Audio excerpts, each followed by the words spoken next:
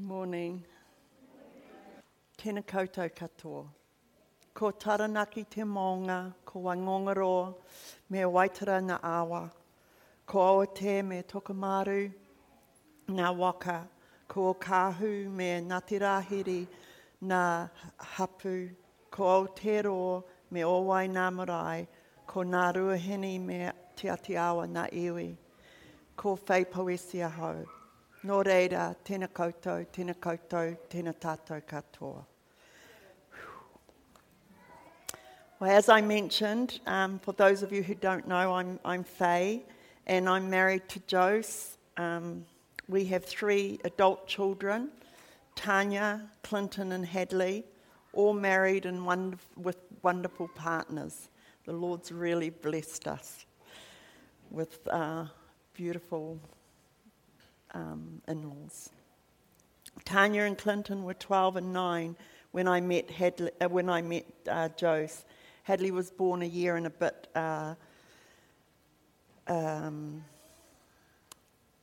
after we were married. We have 8 mokopuna grandchildren, aged from 15 months to 31 years old, and we have 6 mokomoko great-grandchildren, aged from 10 months to 8 years old. And we've been members here at Massey Community Church for approximately 25 years. As some of you know, Jose and I never went to church for the first 5 years of our Christian walk. Instead, we would meet with about 10 other family members and friends who had all given their hearts to the Lord around the same time as us. Settle. We learnt about Jesus through letters written to us by a man called Neil Riley, who lived in Invercargill. His letters would arrive every week, usually the day before our group would gather to share about how God was working in our lives. The reason why we didn't go to church for 5 years is because it didn't matter what church we tended to go to. We did try. But, we just felt very looked down on, so hence we went into home group. Every 3 months, he and Arthur Taylor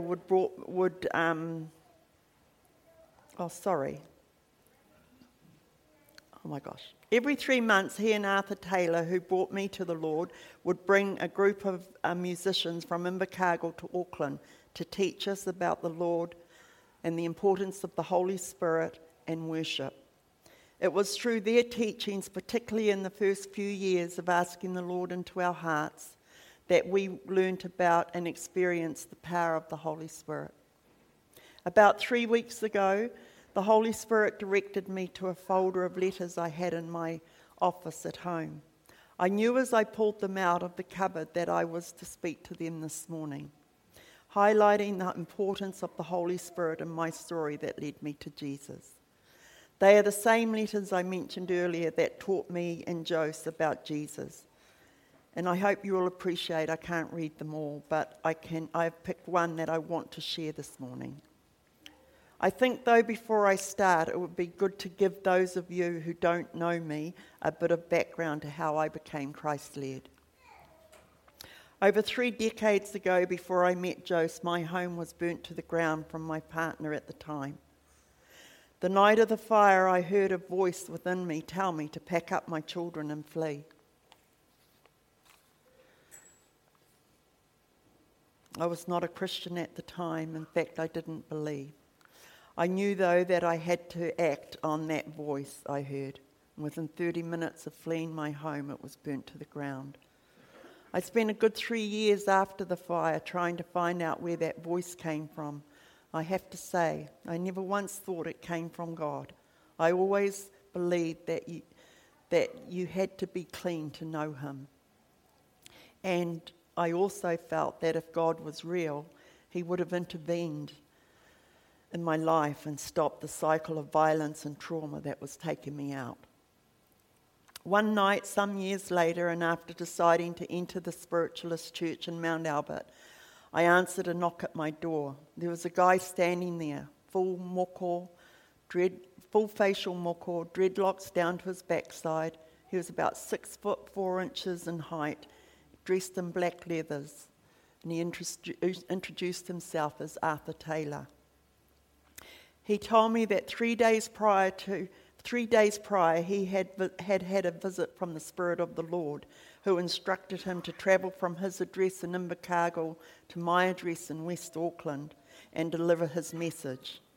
And his message was that God loved me with an everlasting love. When Arthur spoke those words to me, I knew it was the truth, because the message I heard on the night of the fire to pack up my children and flee was received with the same knowing and feeling that consumed me and convinced me that it was real. At 5:30 the following morning, after listening through the night about stories of Jesus from Arthur, I asked the Lord into my life.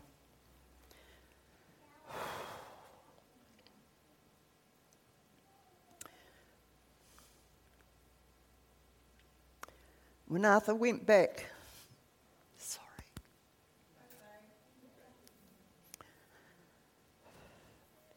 When Arthur went back to Invercargill a week later, and after ministering to others who also gave their hearts to the Lord, he spoke to a minister of the Presbyterian Church in Invercargill, Neil Riley, and told him how the Spirit of God directed him to my place to give me a message from the Lord. He also shared of the people who were saved through that visit. After listening to a testimony of Christ in his life, they are the people I mentioned earlier who were part of our home group. Neil, through the prompting of the Holy Spirit, committed to visit us with Arthur. After their visit, they committed to come every 3 months and minister into our lives, providing in-depth teachings of the Lord. This is one of his first letters to us that we received after their first visit. I have had to break it down to fit the time allotted to me this morning, but I am pretty sure you will all understand the teaching method that was taught to us. Sorry, guys. I'm just overcome with emotion. Dear Joe's Faye and sisters, greeting folks. Trust you are well and enjoying Jesus. What a good God he is. We are still giving thanks for the souls saved and families reconciled. What a blessing for all concerned. I believe that the Lord established you on a good foundation in terms of hearing his voice and knowing him. But you also need to hear him confirm his word through the written word, the Bible. I believe it is a good thing to try and read as much as you can. I followed a system in my first year as a Christian. I read the Old Testament once and the New Testament twice. It gave me a good overview of what Dad had to say to his people. There is a saying which I believe contains truth. If you have the Word, the Bible, without the Spirit, you dry up. If you have the Spirit without the Word, you blow up. If you have the Spirit and the Word, you grow up. It is scary to make laws about prayer and Bible study. The Holy Spirit is not a legalist. He is to be obeyed. And Christians have found through experience that it's good to spend time with Dad at the start of the day in order to give him quality time to encourage, teach, and prepare us. It may be a battle at times as the enemy seeks to distract us with children waking early, TV news, tiredness, etc., etc. But try to find out what pleases the Lord and do that. Daniel, a very busy administrator of Babylon, prayed 3 times a day. King David praised God 7 times a day. It's hard to backslide, to get complacent when you set your heart to please him and be that disciplined. Remember, never be self-disciplined out of a sense of duty, but always out of desire. I endured weeks of long-distance running and training in the heat, the rain, the hail, not because someone made me, but because I wanted to run a half marathon. The Apostle Paul often compared the Christian life to being an athlete or a sports person because the goals, discipline, desire, and difficulties were similar. Anyone can last a short sprint, but God wants us to be marathon runners who can endure, last the distance, and run some more after that if need be. The Christian walk is something of an obstacle course. At times it seems like the devil himself is standing before us, but God is in charge of all things. Our Heavenly Dad never tempts us, but He does test our hearts and makes us aware of our motives. And He is teaching us to be overcomers by teaching us to fight the good fight of faith. Remember Philippians 4:13. I can do all things through Christ who strengthens me. The only way we get right with God is by accepting what God did for us in Christ, and then by obeying Him. That's easy and freeing. We just have to love God, do what He says, and love one another. Simple, isn't it? Sadly, it's too simple for most Christians who seem to delight in creating laws for others. There are no formulas for success when we become Christians. We enter into a love relationship with Jesus, and what counts is loving one another and being controlled by the Spirit. Read Galatians 5:13 to 26. How are your gatherings going? It's important when you gather that you invite the Holy Spirit to be present so that He can guide your time and reveal Jesus to you. He will teach you, guide you, and warn you. Above all, He'll make Jesus real and dear to you. Most Christians, when they meet, feel the need of a leader, but it isn't necessary. The Holy Spirit will prompt one to sing a song, another to share a scripture, another some thoughts the Lord has taught him or her, and so on. Always when you meet, be available and be flexible. The naturally quiet ones need to share more. The naturally talkative ones need to share less. Our prayer should be, Lord, what do you want me to say and when? The exciting thing is discovering others have been receiving similar truths. And so we encourage and build one another up. Jesus wants you folk to live as mature and responsive and active disciples. You folk can hear the Holy Spirit as well as any other believer in New Zealand, and in fact in the whole world. Trust Him, always be open to hearing God through others, but always take it back to the Lord and let Him confirm or reject it. I trust my letter may answer any questions or challenges you may have encountered. May you continue to know Jesus' sweet fellowship and love as you grow in love and yieldedness to Him and one another. You are all on a voyage of adventure and discovery. At the time I asked Jesus into my life, I was heavily reliant on marijuana and speed to manage daily torment, derogatory thoughts, and feelings of worthlessness and low self-esteem. I didn't trust anybody back then, including myself. Today I recognise that I was a high-functioning addict, managing intergenerational and historical abuse and trauma.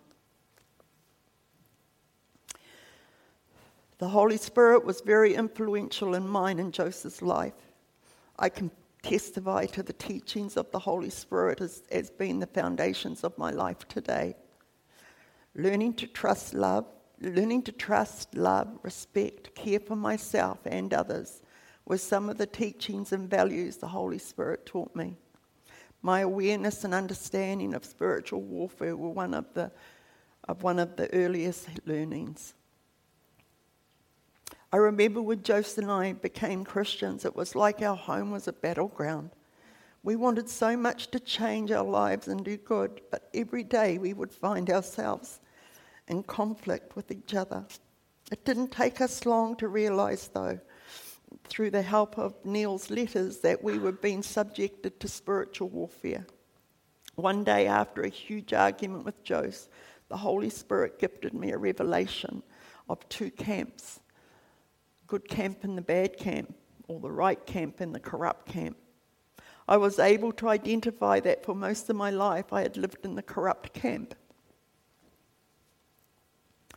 It was there most people who were broken, it was where most people who were broken, downtrodden, addicted, and hurt lived. The Holy Spirit showed me that the leader of this camp wasn't happy that Jose and I were building a bridge that would provide us a strong foundation for the right camp. Hence the constant fighting and dramas. When I saw this, it made absolute sense to me. Over the years, I've shared this with many of my clients. It helped me and Jose then, and it continues to help others today. Acts 1:8 states, "But you will receive power when the Holy Spirit comes on you, and you will be my witnesses in Jerusalem and in Judea and Samaria and to the ends of the earth." The morning that I asked Jesus into my heart, I said to him, "Lord, if you're real, then you can fix me. If there's anything that needs to come out of me, tip me upside down and shake me out." I went to bed that night, and the next thing I felt was my body go rigid. I was lying straight out in my bed, and my mouth was pulled wide open. I could feel this rumbling in the lower part of my stomach. It was like something was trying to wedge out. This branch started to come out of my mouth. It had all these other branches.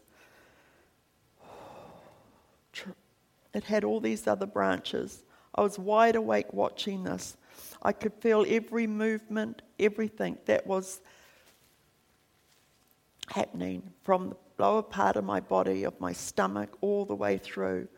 All these branches came out, but they were hanging with names like deceit, addiction, rage, violence, hatred, jealousy, shame, guilt, and so forth. The whole thing was reaching the ceiling and curling over. And then finally the root of all of that came out. And I've never tasted something so foul and so disgusting. I spent 2 hours after that in the bathroom washing my mouth out. Whatever happened that night, I know something got out of me. I know it has had a huge part to play in what I do today. I also know that the Holy Spirit was present, and I also know that my lived experience of that night happens in the Spirit, and yet I got to experience it and feel that healing process. The intangible was made real for me. The first mention of the Holy Spirit in the Bible is in Jesus. 1:2. The verse describes the Spirit of God hovering over the waters as the dawn of creation. In the beginning, God created the heavens and the earth. The earth was without form and void, and darkness on the face of the deep. And the Spirit of God was hovering over the face of the waters. I absolutely know that on that night when the branch came out of me, that the Spirit of God was hovering over me. Another verse from the Old Testament is Exodus 35:30. Then Moses said to the Israelites, "See, the Lord has chosen Bezalel, son of Uri, the son of Hur, of the tribe of Judah, and he has filled him with the Spirit of God, with wisdom and understanding, with knowledge, and with all kinds of skills."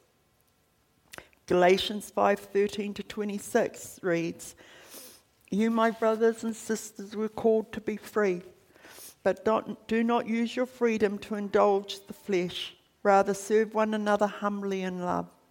For the entire law is fulfilled in keeping this one command: love your neighbour as yourself. If you bite and devour each other, watch out, for you will be destroyed by each other. So I say, walk by the Spirit, and you will not gratify the desires of the flesh. For the flesh desires what's contrary to the Spirit, and the Spirit what is contrary to the flesh.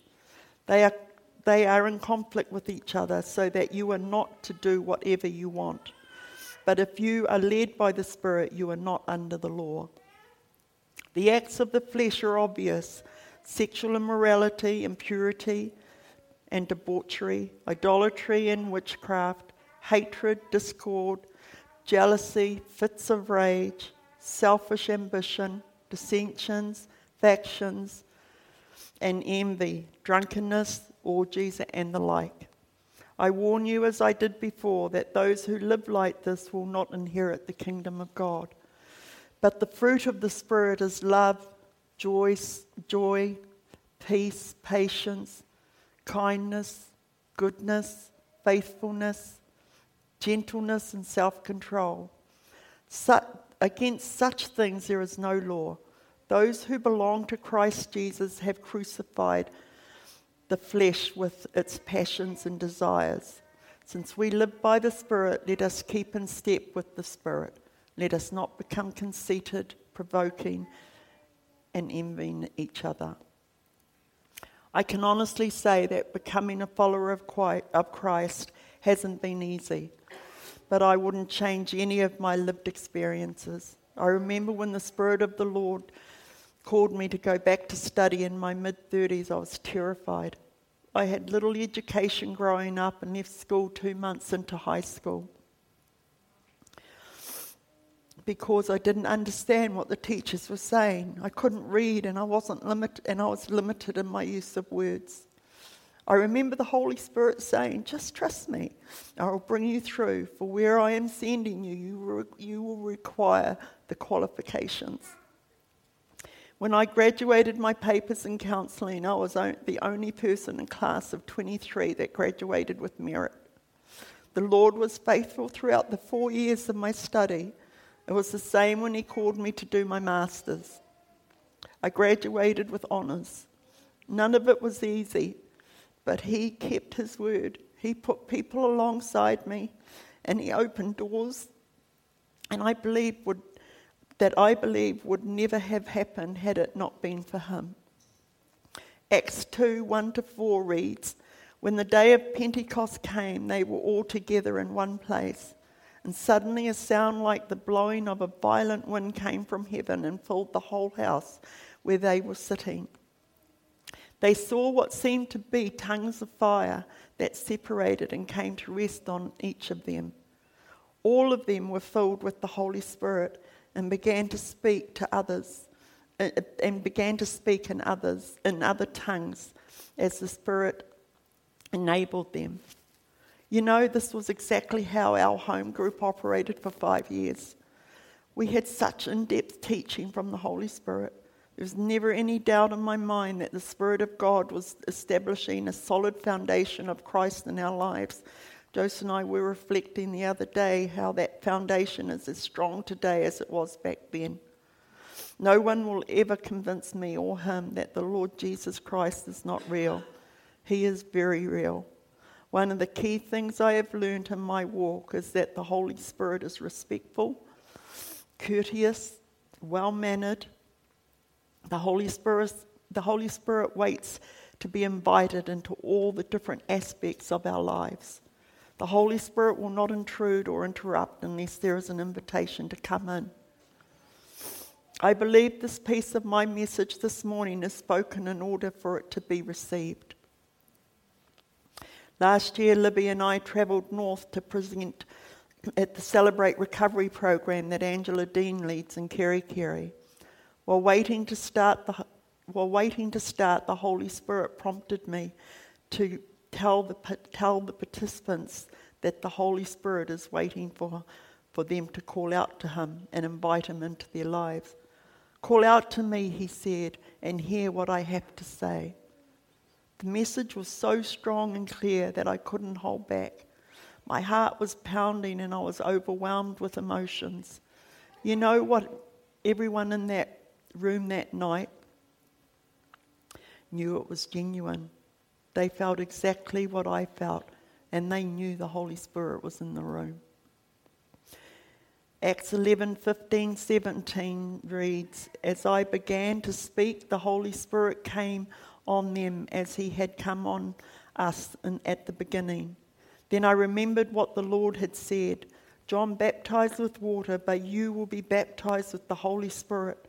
So if God gave them the same gift he gave us who believed in the Lord Jesus Christ, who was I to think that I could stand in God's way?" I want to end this morning with a story of a person who has given me permission to share. She's one of the hardest people I've ever worked with. One day I said to her, "Look, I know you are not interested in talking about anything to do with the Lord, and I know you don't believe or have any interest in things spiritual. But honestly, I am at my wit's end, just as you are. I know you want to come away from the lifestyle you live. And I know you are tired, exhausted, putting up this front every single day so people can't see you. So I have a proposition for you. You have nothing to lose by trying it, and you can do it in the privacy of your room, so no one will ever know unless you tell them." She responds with if this and if that, and then she says, What do you want me to do? What do I need to do? And I said, "When you go to bed tonight, ask the Lord if you are real, and then then show me. Ask the Lord if you are real, then show me." I said, "You can argue all you want, but actually you have nothing to lose." The next morning I received a call from her, and she said, "Faye, I need to see you. I need to come in and talk to you." I said to her, "Why? I saw you yesterday." She said, "I just need to come in and talk to you, please." So I asked her to come in on my lunch break. When she came to the door, I never recognized her. Everything hard about her disappeared. And she said to me, "Faye, God is real. I know he's real because he visited me last night. I asked him, I called out to him, I did what you asked." And she said within minutes, I just felt overcome with such a peace and love. She said, "I never ever thought that was possible." That was a few months ago. Today she has absolutely transformed her life. She's soft and gentle and has a heart filled with love and peace. And I believe the Spirit of God meets with her daily and is doing with her what he did with me. I hope my story that led me to Jesus through the teachings of the Holy Spirit has blessed you this morning. Thank you.